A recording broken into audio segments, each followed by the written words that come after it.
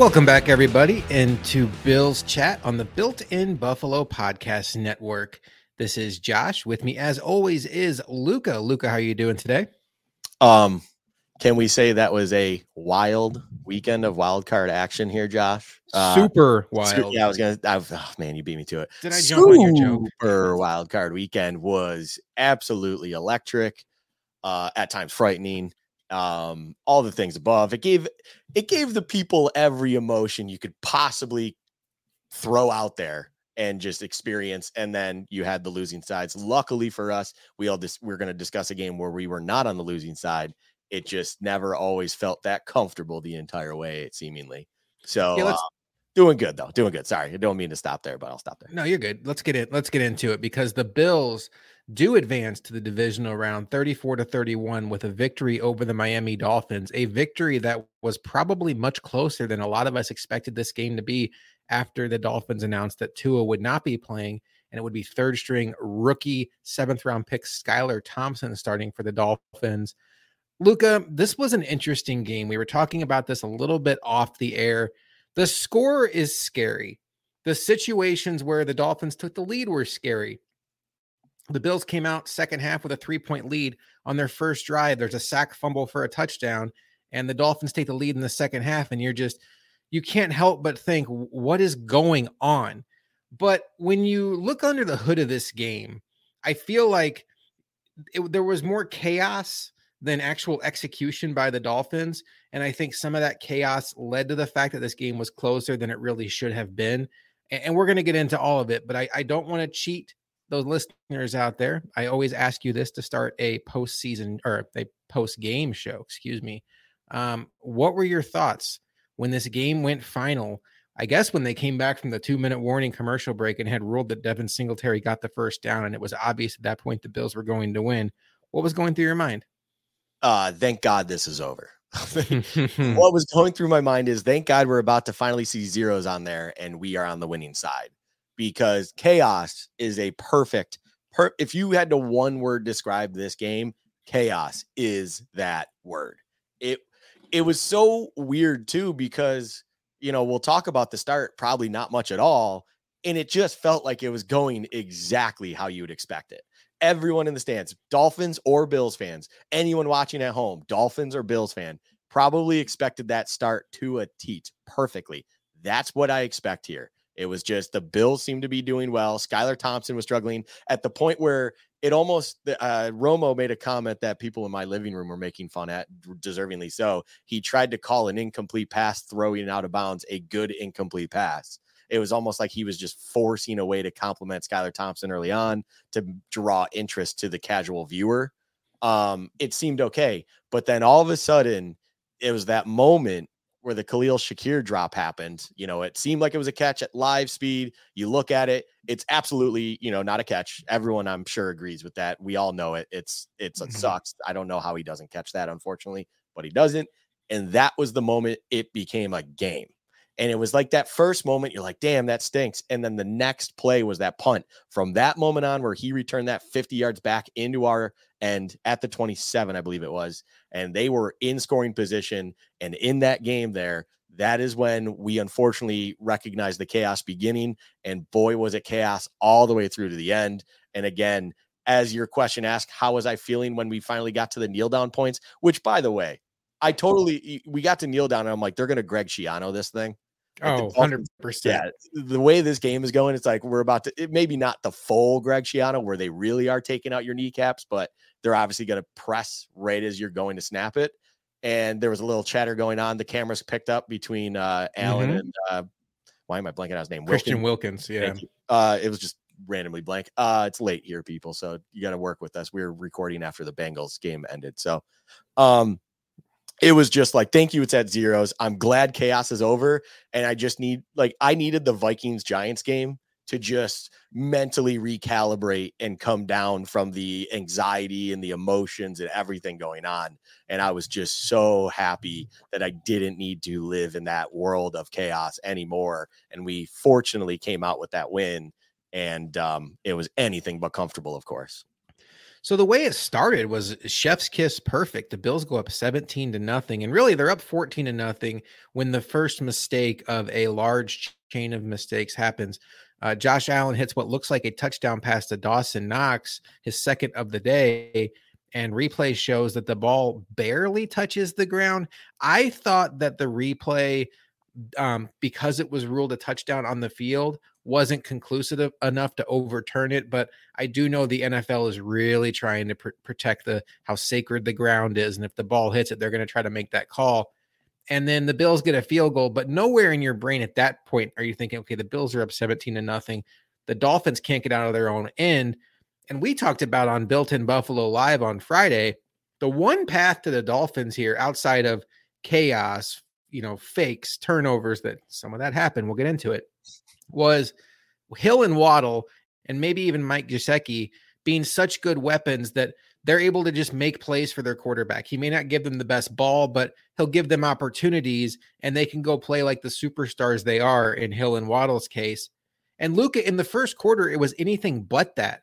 There were situations where Skylar Thompson hit Jalen Waddle on a deep ball, and it bounces off of his chest.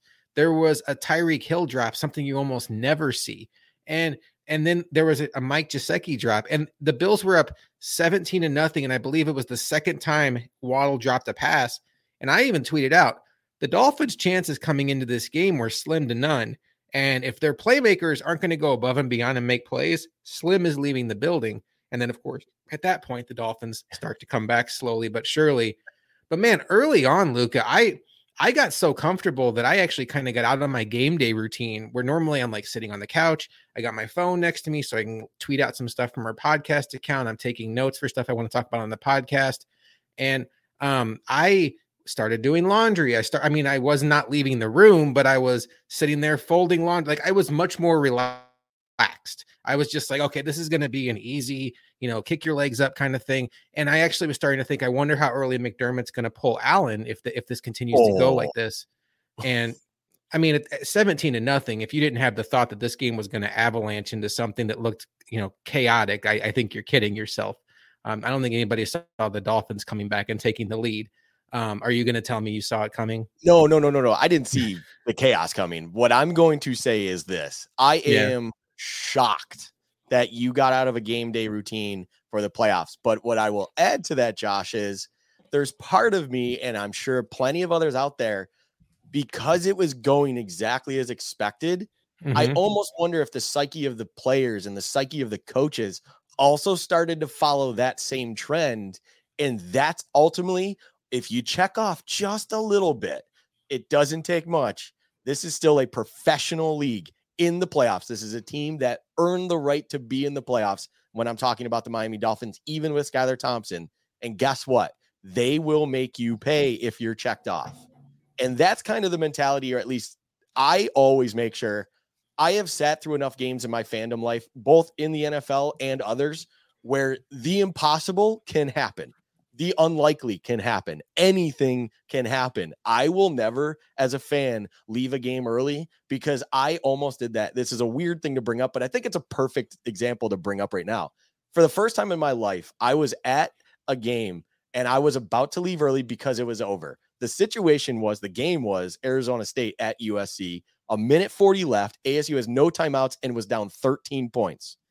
For all intents and purposes, that game is over, especially considering, guess what? USC has the ball. They then proceed to throw it 3 times, do not get the first down, punt it. The next play, ASU gets a touchdown out of nothing for 70-something yards. They kick it off, and they do not get the ball back from that point on the kickoff. USC proceeds to throw it 3 more times again, and ASU gets a Hail Mary to win the game. I literally left my seat, walked down the tunnel, saw the first of those 2 touchdowns on a TV, and sprinted back and swore from that point on, I will never leave a game and never check off my fandom again. And I feel like it's perfect example of why then in this living room, Josh, I did not have a similar mindset as you. It's like, look, this is a playoff game. This is a team that earned the right to be here. I'm not going to disrespect them in the first quarter. Like that, just look, something will happen. I respect enough of the Dolphins in a sense of they will do something at some point in time. There's no way You never see, other than Big Ben's farewell game that we saw in the 2-7 matchup with Kansas City last year. I have never watched a playoff game in my life, or I guess the other 2-7 that happened in 2020 with Mitch Trubisky, where it really was just this is an unbelievably stupid game that we're watching right now. But other than those moments, it's like teams generally do something. Something happens. And until we get to late third, early fourth, and that trend has gotten us all the way through to that point in time, I will not check off. I'm not going to change my routine. I'm going to do my thing. I would expect them to be professionals on the field as well and do the same. But I think what you just brought up there, and this is, I did not expect you to say that at all, Josh. I'm genuinely shocked that you changed how you watched a game for once in a I mean, I went from sitting on the couch to sitting on the floor in front of the TV, and went from looking at my phone, updating Twitter, to folding clothes while staring at my TV. So it's not like I left the room. You can't change it. You got to stick to the game plan. You got to stick to the game plan. And that's the whole thing, right? You got to stick to your guns. You got to stick to the game plan. And yeah, as soon as you switch off just a little bit, chaos can ensue, and all of a sudden all hell breaks loose and you have no idea what's going on. So didn't mean to step in there, Josh, but like I lost my game face. Yeah. And the Bills lost their game face. I was going to say, and I think it's almost perfect. I think that's literally perfect. I'm shocked that you did that, but at the same time, it's fitting. It's fitting. Like, because I do think part of that did happen with the players and coaches as well today. I got laundry caught up. I can tell you that.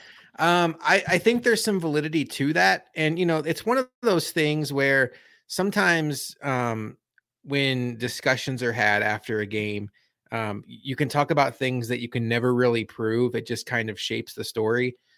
So you can say, like, the Jacksonville Chargers game, for instance, like, oh, the Chargers just stopped trying hard, or Jacksonville wanted it more in the second half, like things like that. There's really no way to equate like who wants it more. Are we trying to say that like Joey Bosa didn't want it more, or did Jacksonville just make more plays?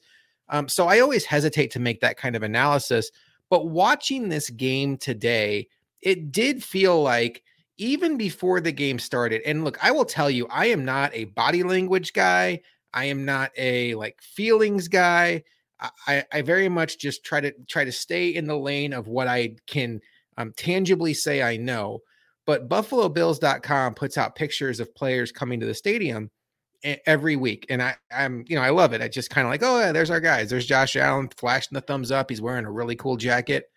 But there was something about those pictures today, and it was before the game even kicked off, that just kind of caught me off guard. And it was like the smiles on the Bills' faces, they just looked a little too comfortable. And I can't really equate what it is, but it's like they're coming into a playoff game, and it looked like they were walking into like a Chuck E. Cheese. And like they were just like super relaxed and and you want your team to be relaxed, but like the one person who wasn't looking relaxed was McDermott. Like he had like a scowl on his face. And then I was even thinking, like, I wonder if he senses his team may not have their full game face on. I don't know. It doesn't have to mean anything, but I'm just telling you how I felt. Was there a particular mistake where you started to really question of, oh man, this could get away from them here? Because I do want to line up the mistakes here that did lead to the Dolphins taking the lead. And let's take the fumble return out of it for now, because that was the one that really kind of was the straw that broke the camel's back and gave the Dolphins the lead. But it started off with a Knox drop in the end zone. Shakir dropped a deep ball in the second quarter that ended up forcing the Bills to punt. Cole Beasley drops a pass. It was knocked away by the corner, but ends up being picked off by the Dolphins. They get the ball in Buffalo territory. The interception Josh Allen threw when targeting John Brown. Tony Romo tried to say that John Brown ran the wrong route. I still went back and watched it a couple times. Only we have the TV copy right now. It's hard to see what Josh Allen thought that John Brown was going to do, where it seemed like a good idea to throw that ball.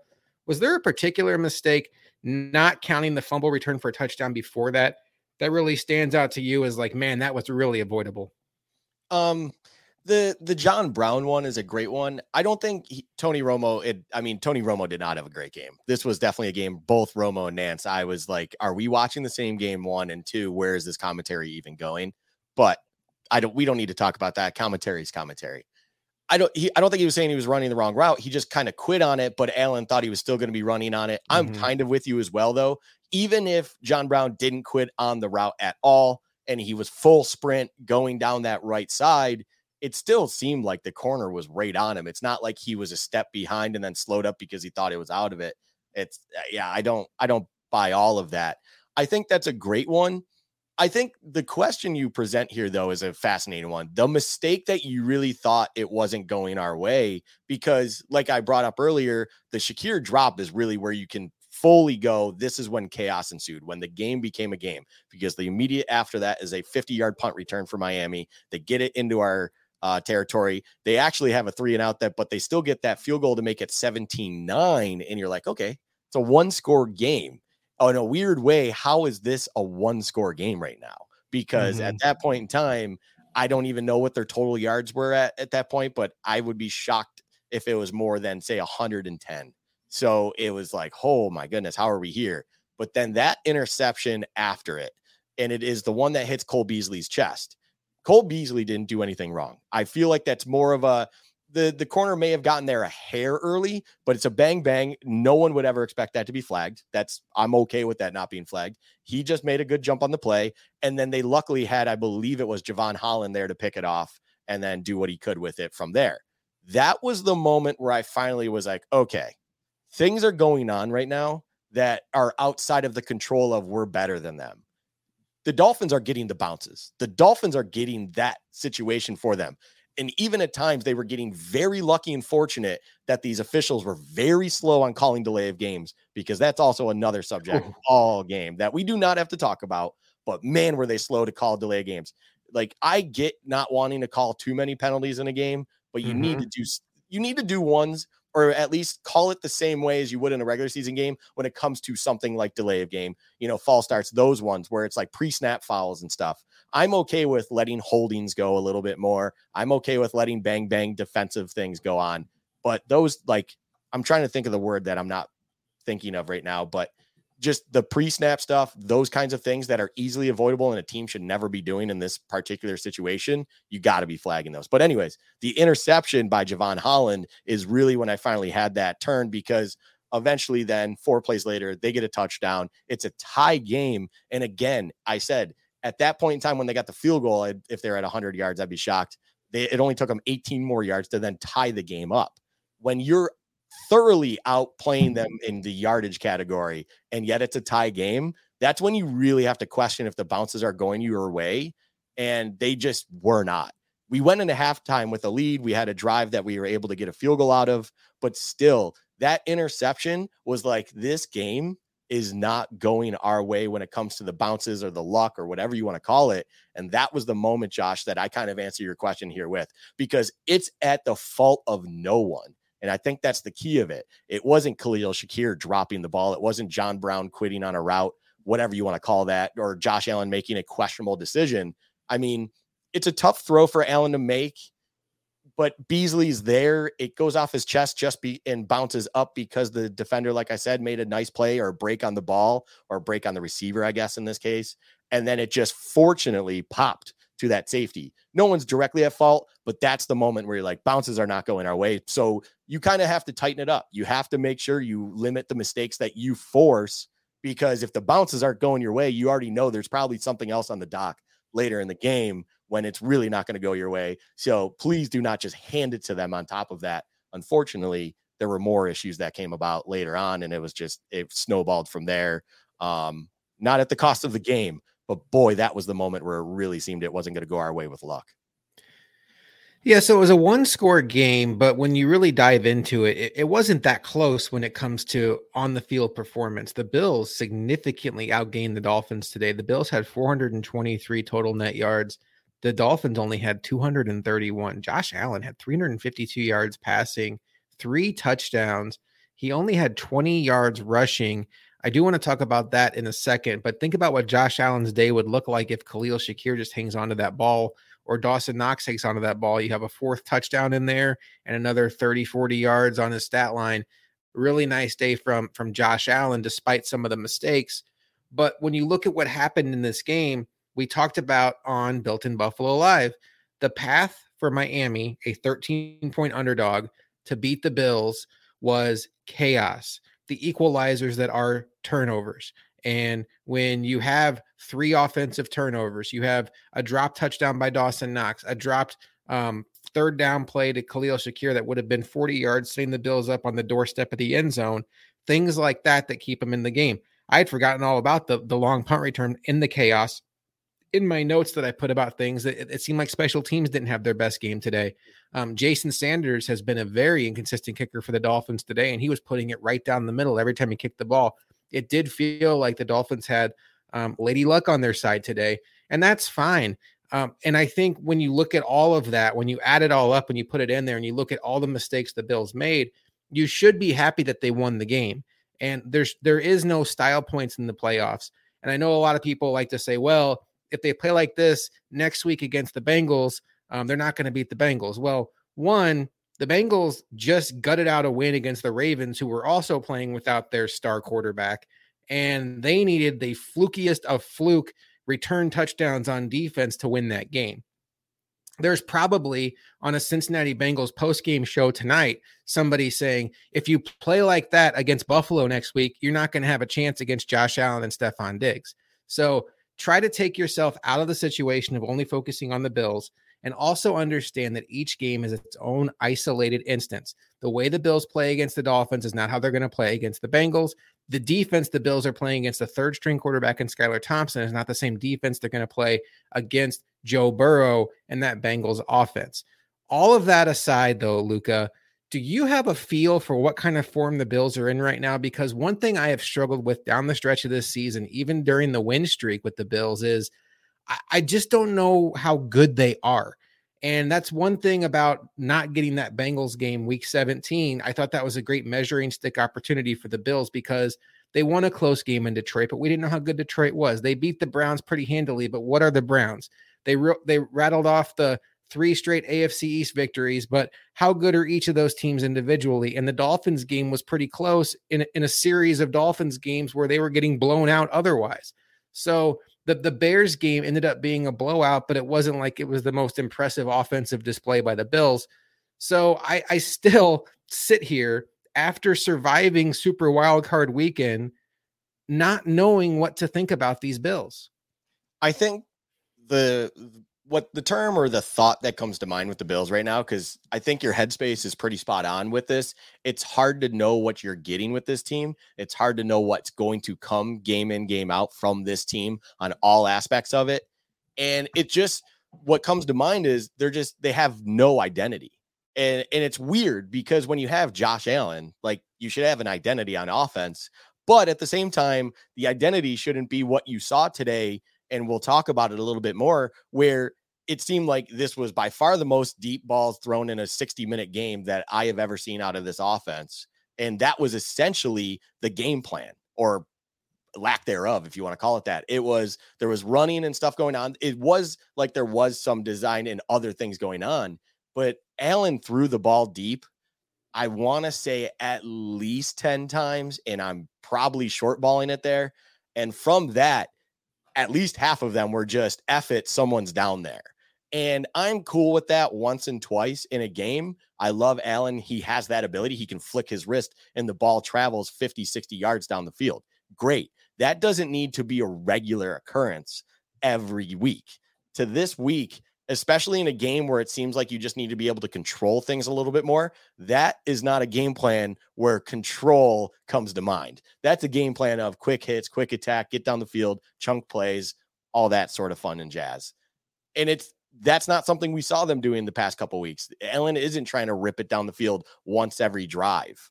Like, that was not something we had seen coming in. So it fits that mold of there's just no identity to this offense right now. And the defense definitely doesn't have an identity, because if you had something, they would at least be great at something, and they don't seem to be great at anything. They can do their jobs effectively at times, but it's like there's no pass rush going on right now.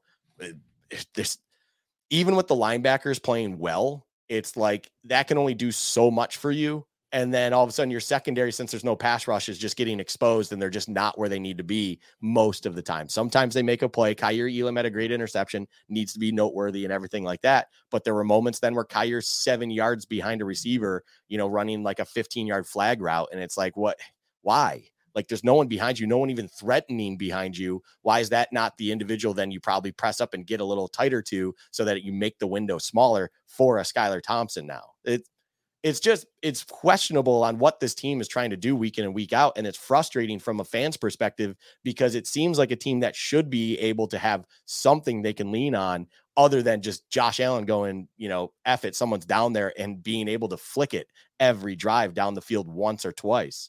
I love it. And it's amazing that he has that ability. I don't want to lean on that because eventually the well's going to be dry. You're not going to have that play. And all of a sudden you can't do anything anymore. And your defense eventually is going to bleed points and you're just not able to do anything effectively with the ball yourself. And if the special teams on top of it has a performance like today, where they're allowing 50-yard returns, what are you going to do? Like, there's nothing you can do. There's absolutely nothing you can do. I will say I'm with you 100%.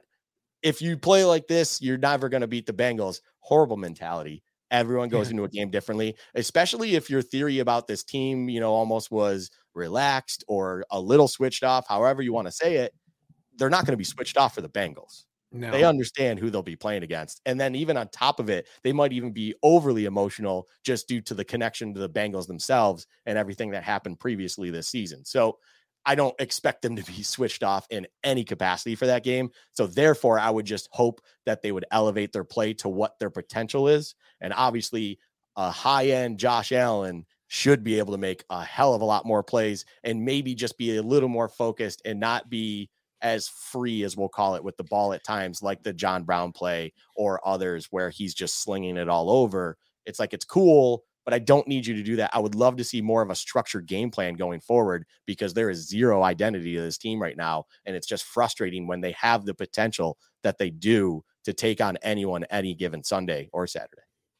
Let's talk about Dorsey's day for a little bit here, because I feel like he left a little something to be desired. And, they started off super strong, those 2 touchdowns, and the James Cook run was just wide open and his speed flashed and it looked great. But when this game was, slowly spiraling out of control, I would say like it was a slow paper cut by paper cut situation with the Dolphins.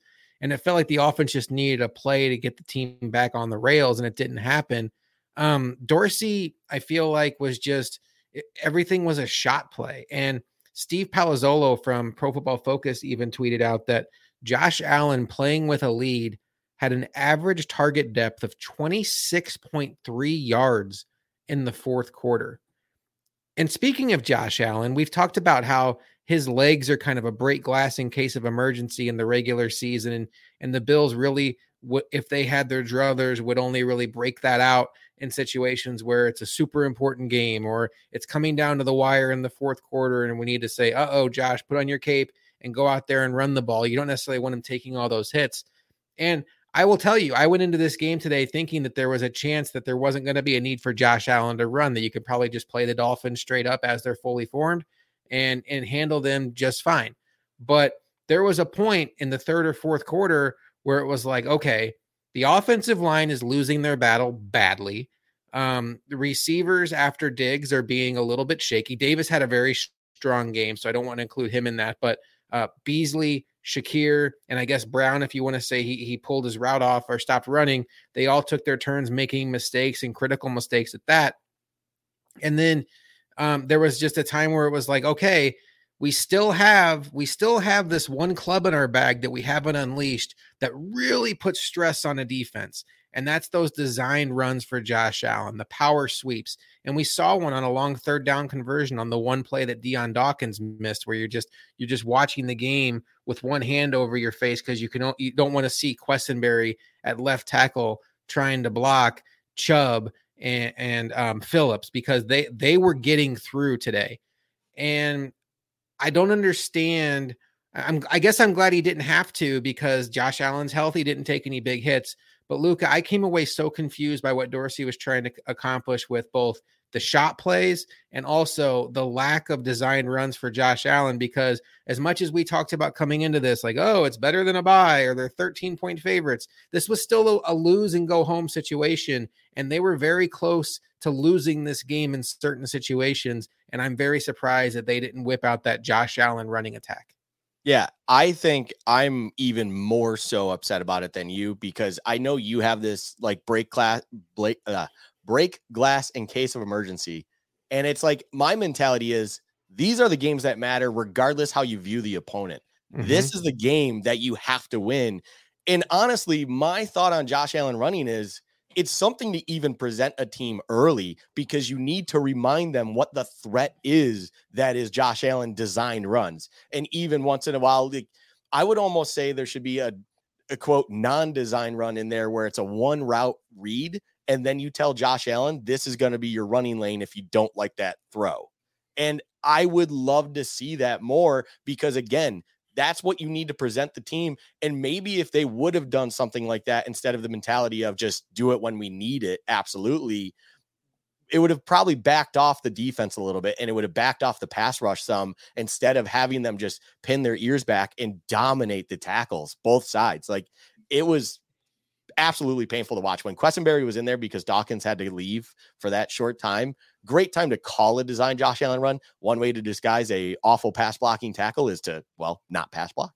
But it was just like, I would have loved to see it way before then with a mindset of we need to show them that this is something we will pull out when we need it. But right now you need to remember this is what happens when we do. So back the F off. And it's like, that's the mentality they should have. I don't want them doing it in case of emergency. I want them doing it to make them respect it. And you're not going to respect it if you don't do it for an entire half of football. Like, if you do not do it for the entire first half, it's not even on the defense's mind. So you better be doing that by design and all of a sudden break out 10 of them in the second half. Because for it to be late in the third quarter or even early fourth quarter, whenever that was the first one I remember in the game. It probably was the first one and only one. Yeah, the only designed run. And that's the moment you chose to do it is insane to me. Like, that cannot happen. On Built in Buffalo Live, I even said, and you kind of, disregarded it. And I understand disregarding it. I'm not throwing you on it. It's just like I said, this needs to be a game where you just remind both the Dolphins and put it on tape. Put it on tape. It's like, we will do this. Hey, Cincinnati or Jacksonville or whoever we end up matching up against, we are about to do this. We are going to commit to this again. It's the playoffs. This is when you need to win every game and do whatever possible. As you said, style points don't matter. I don't care if it's Josh Allen getting 15 carries, James Cook, Devin Singletary, Naheem Hines, whatever you think is the best thing. Guess what? The best thing's probably keeping the ball in Josh Allen's hand 10, 15 times, and then having him throw it every other time anyways. Like, I'm cool with that game plan. 17 should touch the ball and be affecting the play as much as possible every damn game now, because these are the games that this one could have easily slipped away from us. And if we didn't run Josh Allen and we ended up losing this game, that would be the number one thing I'd be complaining about right now. You cannot have a game with everything on the line and your best running attack with Josh Allen was not used at all. That is unacceptable, just flat out. I will not accept that. And I hope going forward, this was kind of like an eye-opening experience for Dorsey and the offense and the coaching staff as a whole. It's like, that can never happen again. Hopefully it never does. Hopefully they kind of had the mindset you did, Josh, where it was they really didn't want to unless they had to. I'll accept that as an answer. I just still find it somewhat unacceptable because the bottom line is, as I even said before, this is still a team that deserved to be in the playoffs. You are playing a playoff game. You need to do what you can to absolutely put it away as fast as possible, if at all possible. So what are we doing? So I have a thought, and I hesitate to say this, but this is just kind of where I'm at. And what I have here is kind of a good news, bad news situation. And I will lead with the bad news. I feel very confident in saying this isn't a great Bills team. Whether it's the Von Miller injury, whether it's the Micah Hyde injury, whether it's Tre'Davious White still working his way back, but not particularly playing at that all-pro level, although he did look better today, whether it's guys like Dawson Knox and Gabe Davis not elevating to that high-end weapon that a lot of us thought they could be, although they both had a good game today. This isn't a great team. I think this is a good team. They have a quarterback who is a very high-end quarterback that can do things on the field that no other quarterback in the sport other than Mahomes can do, and Mahomes can't run like Allen. They have a weapon in Diggs, who is one of the best receivers in the entire sport. But let's just be honest about what they have on defense. Since Von Miller went out, this is a below-average pass rush based on the metrics. They don't have anybody on that defensive line that consistently scares offensive coordinators. And on the other side of the coin, this isn't really a sticky secondary. With Hyde out, with Tre'Davious White still working his way back, there are some holes in this pass defense. And when you talk about not getting a consistent pass rush and not having sticky coverage, that can lead to some issues on defense. Offensively, this to me is a below average offensive line. I like Deion Dawkins. He's a fine left tackle. He's not a great left tackle. He's a fine left tackle. Mitch Morse, very solid center. Outside of that, I think Roger Saffold has been a liability. Spencer Brown at times today looked like he didn't even know the ball was snapped. Jalen Phillips was just getting around him that fast, and it was painful to see. Ryan Bates, in my opinion, has been more good than bad this year, but not necessarily like a high-end starter. This offensive line, to me, is not a strength of the team. And then outside of Diggs, we've seen some ascension from Dawson Knox in recent weeks. What we saw for today out of Gabe Davis was great, but let's not forget the entire body of the regular season. I know it's fun to say playoff Gabe, and I tweeted it out from our podcast account, but this is not a great Bills team. The good news is there's not a great team in the playoffs. All these teams have warts, particularly on the AFC side. This Bengals team is going to be down potentially 3 starters on their offensive line when they come to Orchard Park next week. They're already down La'el Collins. They lost Kappa, one of their best interior players. And then tonight against the Ravens, they lost Jonah Williams to a knee injury. Thigh Doctor on Twitter said it looked to him like a PCL, maybe even an ACL, and that would obviously knock him out for that game. And Jonah Williams is not even a great player, but you're talking about 3 depth players starting there. Their defense is good. Their defensive line is I'm going to live in a fear bunker of what their defensive line is going to do to our offensive line next week. But all of that being said, Chiefs defense, incredibly suspect. They have very young corners in their secondary. So this Bills team is fully capable of winning 3 more games and hoisting the trophy in this league. That's the good news. The good news is you have Josh Allen. You have games in your building coming up, 1, maybe even 2 more games in your building before the Super Bowl, depending on what happens in the other game. They can get where they need to get to. But I think the way this season started, as strong as they looked out of the box against the Rams and against the Titans, we all thought, oh man, this is an elite offense paired with an elite defense. Look out. I think right now it's a very good offense that rides the back of its all-world quarterback and asks him to go out there and be Superman and their all-world wide receiver, and a defense that has their moments, but I don't think this defense scares anybody, and that's a shame. And they're capable of winning it all, but they're also capable, in my opinion, of losing to any of the teams that are left in the field, including the team they're playing next week. So let's just see what happens. I think they have a shot to get this done, but I would say that overall, I'm a little bit lower on the Bills than I expected to be at this point in the season. Yeah, that's fair. This is playoffs, though. Like, my mentality is this: the Bills deserve to be in the situation that they are in. Yes, they have injuries. Everyone has injuries. I think what you talked about with the Bengals, their offensive line, it's like maybe they weren't the greatest of players individually, but a team has struggles overcoming that many injuries to a singular unit that is an offensive line. So it's very, very notable. And everyone else has their injuries. The classic mantra is no one's 100% at this time. That's the reality of this league and this sport and everything. You played all those games to get to this point. You figured out or tried to figure out who you were and at least got to the standing you're at. And now you're just trying to muscle through games and get through them as best as you can to get to that ultimate prize. And yes, exactly right. Everyone has their faults. Everyone has their issues, their little things. I think you look at Kansas City and it's like, oh my God, if the Bills play like they did and they somehow even get through Cincy, what are we going to do with Mahomes in Kansas City? Because this defense can't stop them nosebleed. And it's like, look, it's not like Kansas City is going to be perfect every time. Everyone can have an off game. Look at the Bills today. Look at anyone going on. The Bengals even just struggled with Huntley. And if it, as you pointed out earlier in this episode, wasn't for the flukiest of defensive touchdown plays, they easily could have lost that game. And we're having a totally different conversation right now because we are hosting the Jaguars in the divisional round. So it's anything can happen. So I feel like now we have gotten to the point. Once you get to the divisional round, it's a coin flip game, essentially. You should be thankful you're playing it at home.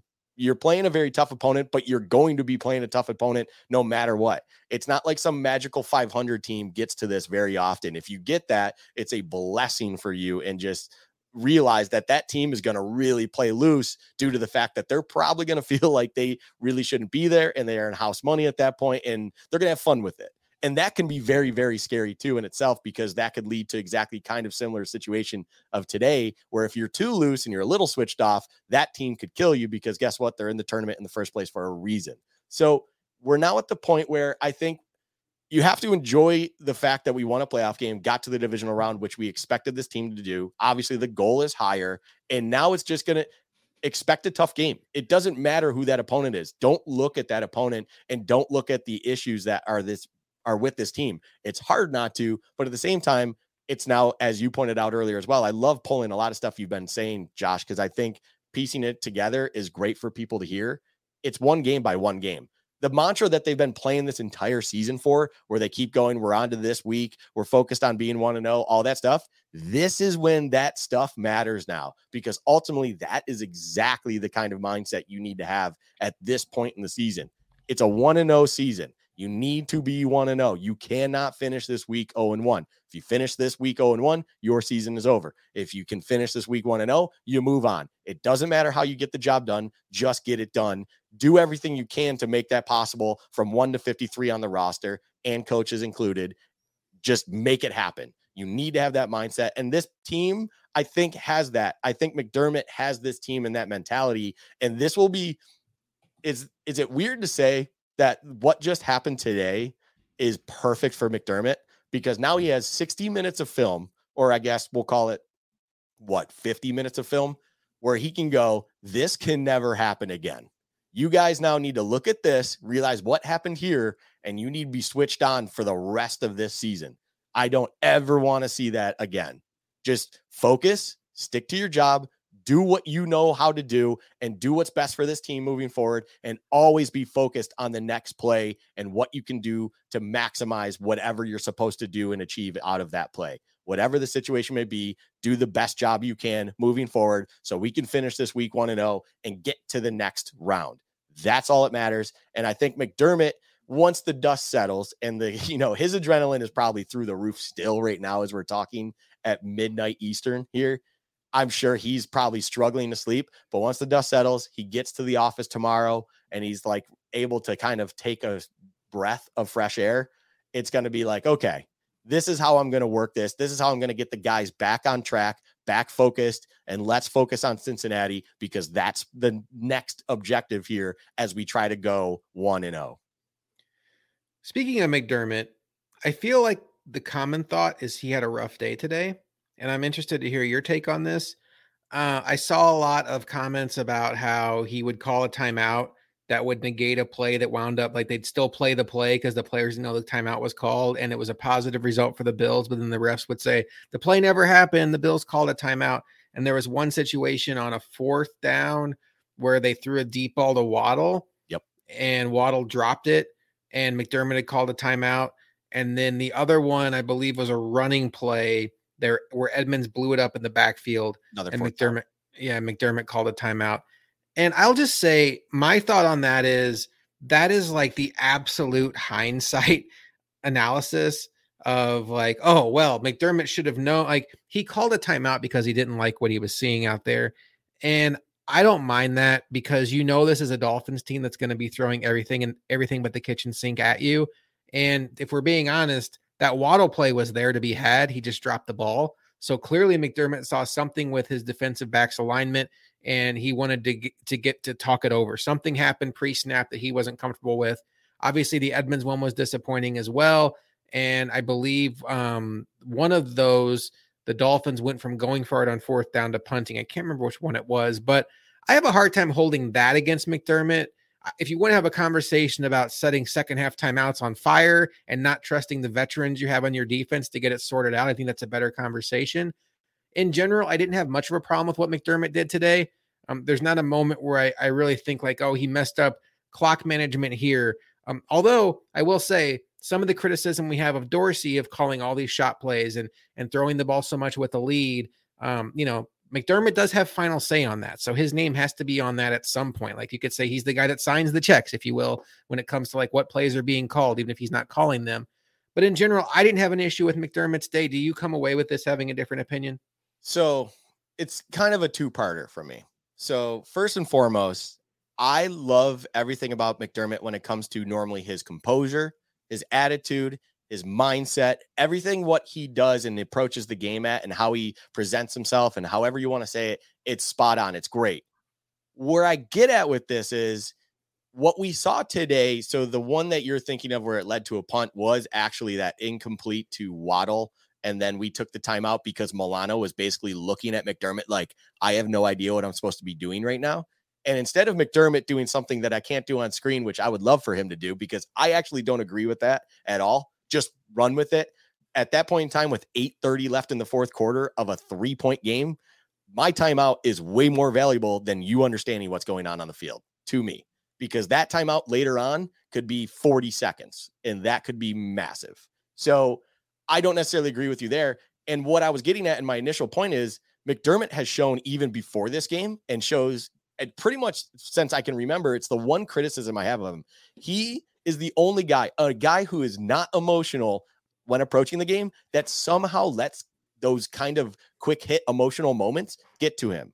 And I'm not criticizing necessarily, oh, I hate that he always loses his challenges or he's horrible at them. It just seems like the reason that is because a lot of those are emotionally driven to challenge. Same with these timeouts. It's very in the heat of the moment. You got 5 seconds right now to make a decision. Emotions are getting to him all of a sudden, and he just does the panic timeout. And it's like, buddy, at that point in the game, that timeout is way more valuable than Matt Milano standing there going like this. Like, trust me, I would not expect a deep shot to Jalen Waddle on that play for all intents and purposes. But the reality is, and yes, I think the hindsight point you made is accurate for a lot of people. I think they just look at it in a broad light and they're like, oh, they're not thinking hindsight's 2020, but basically have that response of, why did you do that? Because he just dropped this ball. That's not the problem. The problem is he let the emotions of Matt Milano on the field doing this to him, and I'm holding up my hands like I have no idea what I'm doing, and then he panic called a timeout. I have a problem with a coach doing that. That is the problem I have, because that is, to me, someone letting the moment get to them. And he's not looking at it like we're up 3, 8.5 minutes in this game. They're going for it, it seems like, on fourth down on their own 38. Like, if you want to go for it on your own 38 and you're lining up and they were running out of time to do so, and there's just one player that doesn't seem to know what he's doing, cool. What's that deep shot to Jalen Waddle? If it connects, they first and 10 at the, I'm estimating here because I don't remember it was dropped, but it's probably like 27 or 30 yard line. Like, you still have plenty of time to make a play on that ball. And all of a sudden that chunk play actually gave you more time to respond with Josh Allen now. Like, is that the worst thing in the world if you have another timeout in your bag?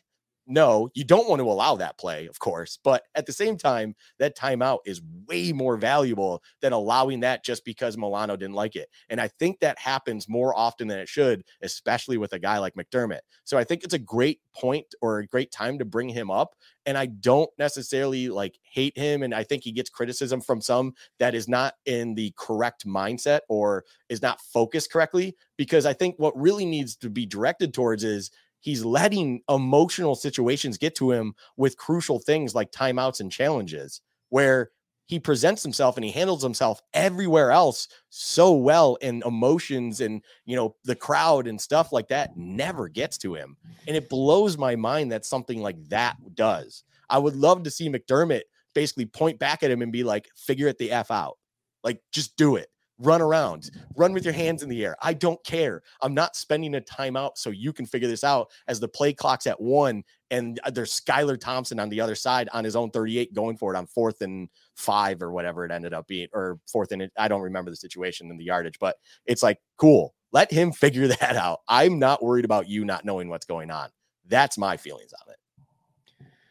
So the Bills advanced to the divisional round, 34-31 over the Miami Dolphins. It is the third year in a row, Luka, the Bills have advanced to the divisional round. They are only one of 2 teams in the entire NFL over that 3-year span to make it as far as the divisional round in each of the last 3 seasons. The other team is the Kansas City Chiefs. There is one more team alive for that grouping. That is the Tampa Bay Buccaneers, but they have to win their game tomorrow night against the Dallas Cowboys to qualify, and they would join the Bills and the Chiefs in that regard. Let's put a bow on this super wild card victory for the Buffalo Bills with a segment we like to call Game Balls and Game Checks. Luka, who gets your game ball for their performance today in the 34-31 victory over the Miami Dolphins? I think it's only right for me to give my game ball to someone that seems to have gotten probably a few game checks awards this season. And I just want to give it to Gabe Davis because he has been struggling on form of late. And we've given him proper and deserving criticism on just drops and stuff of that nature. I believe you've been more critical on him and I only say that like respectfully because you had higher hopes, I feel like, than myself going into this year. So naturally, the higher you are, the fall is greater. And it's just a little bit more frustrating for you than me, but it doesn't take away my frustrations with him as well. What I will say is playoffs came around and he figured it the F out. And thank God he did, because if it weren't for him in a game where it seemed like we should have been comfortable, this probably could have gone the other way. 6 catches for 113 yards and a tud on 9 targets. And I don't remember any of those being a drop, to be quite honest. There was even one that live was like, oh, he trapped it on the ground and it got overturned because he actually, in fact, did get his hand under, controlled it, no problem. And it was a great catch. That was a moment, and that was earlier on, if I remember correctly, when I was like, oh, Gabe Davis is not the Gabe Davis we've just seen for the past month or so, like in poor form. This is a different Gabe Davis. This is Gabe, Mr. Playoffs Davis. And he has come to play here, and I was happy for that. So for my game ball, it is Gabe Davis. That's a great call, and I'm with you. Obviously, he's gotten a lot of my game checks. He had a big game today. You mentioned the stats, but what I see, and I'm just a fan watching this like the rest of you. What I see with Gabe Davis up until today is a guy lacking confidence. Some of these simple drops he's making, you saw there was a play against the Patriots last week where he catches the ball on the sideline, but just doesn't get 2 feet down on a play that you just expect Davis to make. And I think the catching, when you're feeling it, when you're confident, the catching comes so natural. You can focus on the other things that you need to get done in that situation, like getting 2 feet down, setting yourself up to get run after catch by getting your body in a certain way, protecting against the hit. But Davis right now is fighting it so much with his hands that I think he's focusing so much on his hands that he's not letting the rest of his body like maximize its potential. So it was so nice to see him come back. And if it is a playoff Gabe Davis thing, great. I don't necessarily buy into that, but what I do buy into is the fact that I think Gabe Davis needed a game like today to kind of get himself rolling, because I do think he has that upside to be a higher end wide receiver 2 in this league. And even if he can only put that together for a 3 or 4 game stretch, this is the 3 or 4 game stretch that would be beautiful to see that happen. And he is off to a fantastic start. I'm going to go to the other side of the ball, Luka, and I'm going to give my game ball to Kaiir Elam. He was in a situation today where Dane Jackson left the game at one point due to an injury. McDermott did say after the game that he thought Dane Jackson would have been able to re-enter the game had the game gone to overtime. It just didn't. But Kaiir Elam had the interception that, in my mind, really turned the game back around in Buffalo's favor when it really felt like the Bills were going uphill against the Dolphins. Skylar Thompson, in his own end, on a 3rd and 18, forces a ball downfield. And as soon as he throws it, you're almost thinking, uh-oh, because for a quarterback to throw the ball in that scenario, you're thinking he must see somebody wide open. And then obviously he didn't see somebody wide open. It was just a rookie mistake. Good play by Kaiir Elam there. And then he had the closeout play at the end of the game where he knocked the ball away that eventually led to the turnover on downs. It looked like maybe on replay it was more of a drop than anything Kaiir Elam did, but he was there. He affected the play.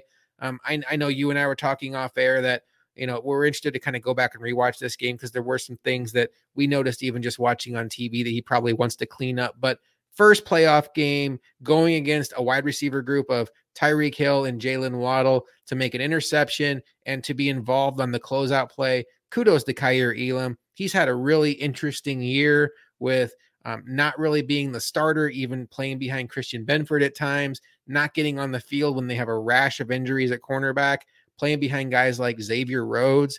And to have his number called in a money game and to come up big, kudos to that young man. And speaking of young men, kudos to the rest of the draft class today that got on the field. James Cook got in the end zone. And then Khalil Shakir, he did have the big drop, but man, did his long bomb catch really flip field position Luka in a situation where field position at that point felt like everything. Any other game ball candidates you'd like to mention before we flip it on over to game checks?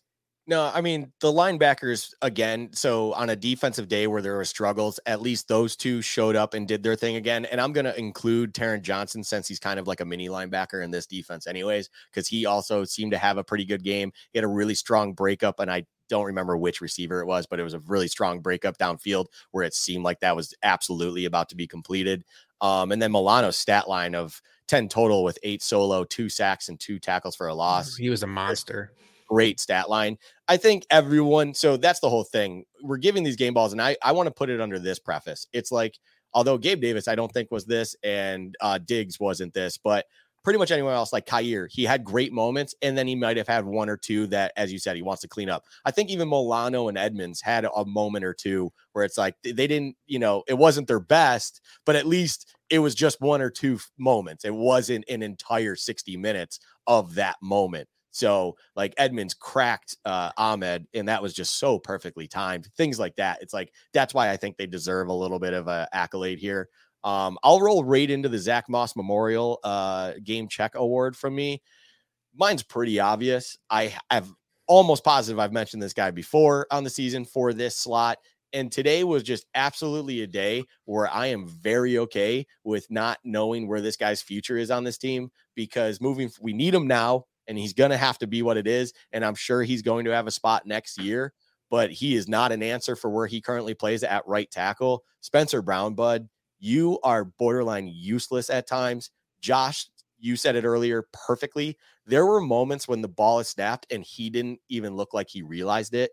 You need to be on point when you're coming up against edge rushers, such as what Miami has to present you. Phillips was absolutely destroying him. Chubb even had his day with him.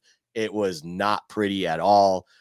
He's been struggling all year. So like to call him out for this game being extra awful is kind of even mean in a way, but it deserves to be said. He absolutely deserves this spot for me. So Spencer Brown gets my Zach Moss Memorial Award. No argument from me there whatsoever. I will say that maybe I should have mentioned in game check, Mitch Morse probably deserves a lot of credit, because when you play the Miami Dolphins and you don't really hear Christian Wilkins' name called, I'm assuming Mitch Morse did a lot of dirty work out there that maybe went unseen on the television copy. But yeah, Spencer Brown was brutal today. And I will say Jalen Phillips just looks like an absolute star in the making in this league. The Dolphins have really had some nice drafts recently with Holland, with Phillips. Obviously, we saw what Tua did this year before he got hurt. Jalen Waddle playing very well. So this is a team that's not going to go away. Christian Wilkins is a recent first-round draft pick of theirs who's evolved into a star. This team has a lot of pieces, and if they can keep their quarterback healthy, they're going to be a handful going forward. I'm going to steal a page out of Luka's book. Luka is known for liking to give game balls and game checks to groups of players, and I'm going to do that today because we came into this matchup with the Dolphins knowing that Tua was out, but saying that the Dolphins are actually more hurt at this position than they are at quarterback, and that's an offensive tackle where Teron Armstead is dealing with 4 separate injuries. He did play today. Shell did not play today. Austin Jackson already on season-ending IR. They were down to their 4th right tackle, and they had Teron Armstead out there, really an absolute shell of himself. Credit to him for fighting through these injuries. It's amazing. And I will tell you, Luka, I thought Shaq Lawson had a strong game, so I'm not going to really bring him up here. Greg Rousseau, Boogie Basham, who did have a sack, and AJ Epinesa, way too quiet for my liking in this game. The matchup was there to be won, and I really felt like this was an opportunity for them to take a step forward in a big game against a soft opponent, and they did the direct opposite, in my opinion, and it was disappointing. And when you look at what's on deck for this team next week and what they're going to be rolling out at the tackle position, the best thing the Bills have going for them defensively is if these high draft picks on the edge, Rousseau, Basham, and Epinesa, can win their very winnable matchups against the Bengals, they can absolutely take over this game and be the reason why the Bills advance to the AFC Championship game. But the effort is going to have to be a lot higher than what it was today against the Miami Dolphins. Yeah, it's well done. I think what's a great highlight of this group that you bring up here to give them your award for this is there were numerous times, Josh, I know you probably remember it, just don't remember the moments, where obviously the Dolphins were trying to do quick, screens outside, just get the ball out of Skylar Thompson's hand more than usual as very, very quick. And numerous times it was Basham or Epinesa, they're trying to swat the ball down and they missed by a couple inches. It's a game of inches, but that just showed you they were always a step behind. They weren't able to make any sort of impact at a matchup that, as you brought up, seemed like it was one there for the taking. Even with Teron Armstead there, he's battling through all his injuries. He's kind of I wouldn't go full, because there were a couple moments where I'm like, there's Teron Armstead. Like, he definitely showed up. He did his thing. So shell of himself almost seems too negative, but it's in the right mindset, right? It's more respectful for like knowing what he's dealing with. Exactly. It's not like saying he's not playing well. He's fighting it, man. Yeah, where his ceiling is, where his capabilities are. So he wasn't there, but he was still holding his own. And it's like, you need these guys to step up. I mean, our mutual friend we know, Nino, shout out to him. There were numerous times in my living room where he's like, where's Rousseau? Like, where is this Greg Rousseau? Like, what are we doing? Like, it was crazy that it just seemed like he made zero impact on this game, where you need him in these moments to be that guy with Von no longer there. And it's like he was making those plays when Von was there, but now it seems like he's absolutely disappeared for the majority of the times as soon as Von's gone.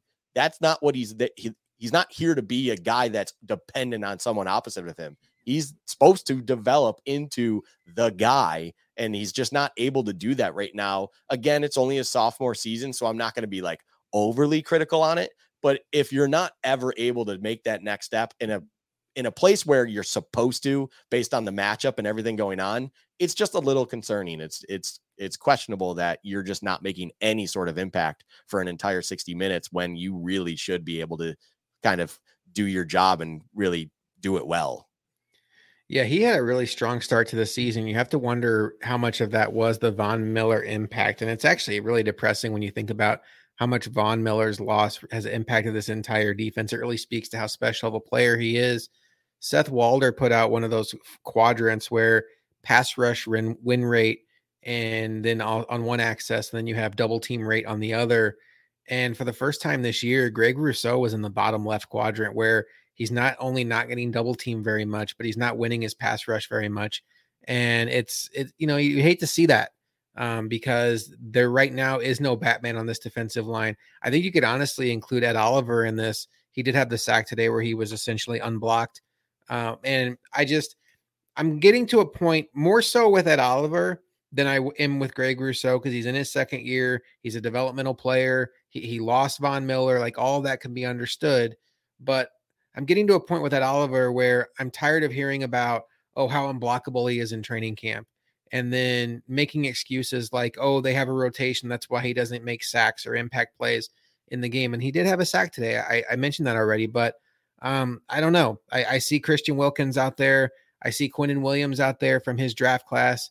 I see Jeffrey Simmons from his draft class. These are superstars in the league, and I don't think Ed Oliver's there yet. And that's a little disappointing. But, again, we're nitpicking. This team has enough to get it done. But I do think, Luka, for you and I to be standing there watching a parade together in about 5 weeks, we're going to need one of these defensive linemen to really elevate their game, maybe even two. And they're not there yet, but they have 3 games to go, hopefully, to get that done. Let's talk a little bit about the out-of-town scoreboard, and then we'll talk about what's next for these Bills as they turn their attention ahead to the divisional round. A absolute thriller on Saturday night, Luka, in Jacksonville, as the Chargers got out to a 27-0 lead. And as you like to say, the Chargers inevitably will always Charger. I didn't even think that they had that in them at 27-0, even though I did put a live bet on the Jaguars on the off chance they did. And just an absolute collapse by that entire organization, by the defense at the end, by Justin Herbert, who we're both big fans of. everybody has their hand in there. And I do think that Brandon Staley is going to be ending up being the one who loses his job over this collapse. Yeah, look, inexcusable. The Mike Williams situation going into the game and what you did with him and mismanaging that week 18, and then 27-0 when you are in absolute control. A quarterback on the other side looks like he absolutely has no idea what's going on. And somehow you end up losing this game. And in such a, as I love to say, and you pointed out, a Charger way, like perfect. I almost wanted to reach out to you, Josh, and be like, hey, clip our Built in Buffalo live thing where I talk about Dicker, the kicker, missing something, and then they ultimately lose to a field goal, because that's exactly what's about to happen. And as you pointed out, you live betted. It was like double down, triple down. I'm like, the Chargers will lose this game. I don't know why, they just will. And it was just unbelievable, the fashion of which they lost it. And credit to Doug Peterson and Trevor Lawrence. In a game where nothing is going your way, Trevor Lawrence is not seeing the field well at all. I can't remember his comments well. He didn't really want to blame his vision, but at the same time, I'm sure his headspace was all over the place after his third interception in the first quarter. Like, this is your play. You're on the national stage. This is your playoff debut, and you look like you have no clue what's going on. You made Skylar Thompson look like he was actually more of a credible quarterback than you, and you were a first overall pick. Not a good look. And somehow Doug Peterson just reeled him in, calmed him down, and made sure he reminded him, you are Trevor Lawrence. You actually know what you're doing. I'm going to give you the plays in the offense moving forward that I know you can run and drive and get us back into this game. And sure enough, we saw what happened. Beautiful. But the Dicker, the kicker, miss of 30-something yards, just like, I have no ill will with Chargers and Chargers fans and stuff, but when I watch those moments, Josh, it is just joy to my heart and a chef's kiss. I was at a bar at the moment that it happened and just let out a big, beautiful moment. And I was like, that is the seal of the deal. Jaguars are winning this game. How you doing? Keep it moving. Thank you for stopping by. So the Jaguars will head to Arrowhead to take on the Chiefs, and I'm sure every Bills fan will be rooting hard for the Jaguars to get that win. So if the Bills are able to advance past the Bengals, the AFC Championship game would be in Buffalo if they're taking on Jacksonville. Otherwise, if they're taking on the Chiefs, it would be in Atlanta. Also on Saturday, the San Francisco 49ers rolled the Seattle Seahawks 41-23. It was interesting about halfway through that game, then they finally pulled away. Brock Purdy, very strong in his playoff debut, 333 yards, 3 touchdowns. San Francisco is absolutely rolling right now. Former Bills offensive coordinator Brian Dabble got the Giants to the playoffs and got the Giants a playoff win on the road in Minnesota. If you've been listening to our show, we've been talking all about how fraudulent the Vikings are, and boy, did they show it today. 31-24, the Giants take down the Vikings. Luka, great season by the Giants. I think to get that playoff win will absolutely stamp this as a successful season no matter what happens going forward. I don't personally take the Giants serious as a threat moving on in these playoffs. I think they're stepping up now in weight class to a point where maybe they're going to be a little bit uncomfortable. But I will say, I think they're going to greatly benefit from taking on a division rival in round 2 who does outman them talent for talent. But as we saw today, in 2 situations, Baltimore and Cincy and Buffalo and Miami, when you play a division rival, it doesn't matter what the spread is, what the talent is, anything can happen. Yeah, you never want to see, if you're the favorite, especially, of course, but I guess it doesn't apply for the underdog, but if you're the favorite, you never want to play a divisional opponent. And I always have that mantra. Josh, we've had a conversation in previous podcasts and live shows where I'm like, I'd rather play the Chargers than the Dolphins because I want no part of a divisional game in the playoffs. And I went off of that mantra when I was like, well, we're going to see Skylar Thompson. So what could really happen?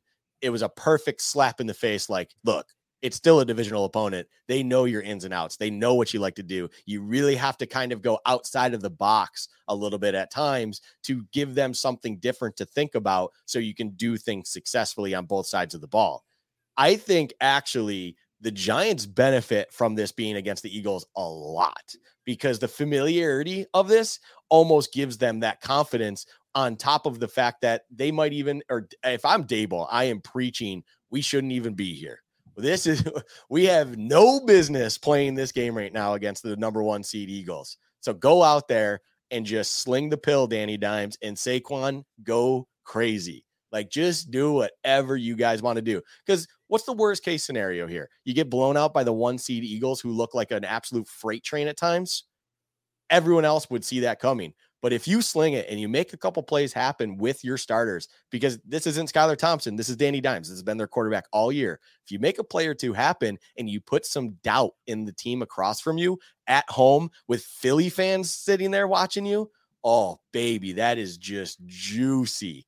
And all of a sudden, if you put the doubt on their side, your confidence builds even more so. I love it. I think getting into this game to start with the Vikings game was already a success. I don't think the result was ever going to drive that. I think Dabble, it's perfect. It's almost like perfect that Dabble, off of a McDermott staff, has done a very similar thing with the Giants. A long drought, not as long, of course, but a long drought for the Giants to get to the postseason, and right out the gate, he got them there. He actually goes above and beyond, gets them a win, and builds that culture and confidence with them, and now gets to have a real fun game in the divisional round against the Eagles.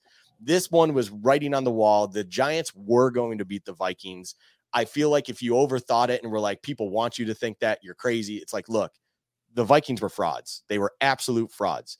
At the end of the day, when everything's on the line, you're going to see your true colors. And that's because this 13-win team had a negative point differential, and there's a reason for it.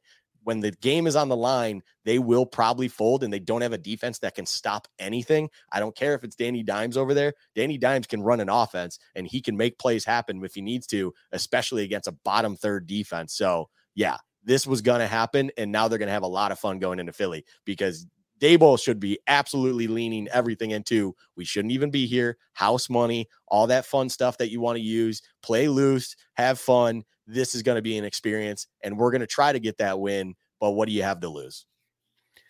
And then the last game of Super Wildcard Weekend is the Dallas Cowboys traveling to take on Tom Brady and the Tampa Bay Buccaneers. The winner of that game will take on Brock Purdy and the San Francisco 49ers. Next up for the Buffalo Bills is a date with the Cincinnati Bengals next Sunday at 3 p.m. in Orchard Park. I don't know, Luka, have you seen a line out for that game yet? Because I would love to guess the line on this game if you happen to see one. But quickly, I would just say, like, we obviously will be covering this game all week long. We will have our preview show on Built in Buffalo live.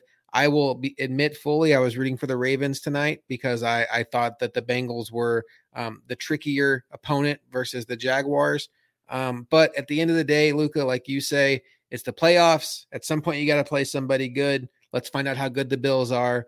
They're at home. This is a banged up Bengals team. The Bills need to get it done. And if they don't get it done, then it wasn't their year. But they're fully capable of doing it. Let's just see what happens. I'm at peace with whatever happened in this game. Yeah, this is now where it's like you're in the divisional round. Both teams have won their game to get to this point. This is just what happens. Be thankful that you're playing at home, because you'd much rather play at home than on the road. And that's just the bottom line. You get that one little advantage, if you even want to call it that, because to be quite honest, I think the modern day league too, home advantage is something, but I don't think it's valued as much as people want it to, because these great teams don't care where they're playing football.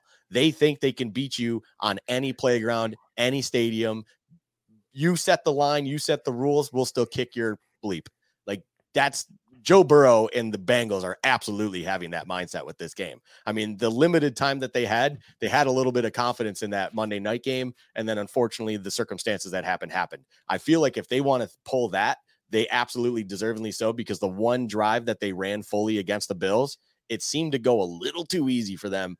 If you're talking about a Bills fan standpoint, I do have lines in front of me, Josh. I will lead you with the two other set games right now in the lines. They are, just to put you in a mindset here, Jags visiting the Chiefs right now opens at 8.5.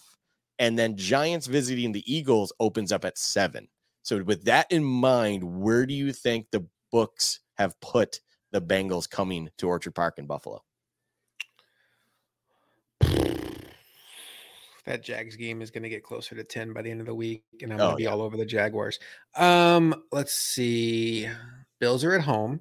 They were favored in Cincinnati when they were out there a couple of weeks ago, which, I figure probably about a 4-point swing these days. As you mentioned, home field advantage is not worth the 3 we're used to. But since that point in time, think the Bengals probably, so if you take that 4-point swing from shifting, I think the Bills were like a 2-point favorite in Cincy. That 4-point would make it closer to 6 in Buffalo. I do think since that time, the shine has come a little bit off of Buffalo, and the shine has been a little stronger on Cincy. I'm going to say that the Bills are favored over the Bengals by a clean 3 points. Close. It's a clean number, but it's 4. It was very, Wow. very close. Yeah, they are 4-point favorites right now.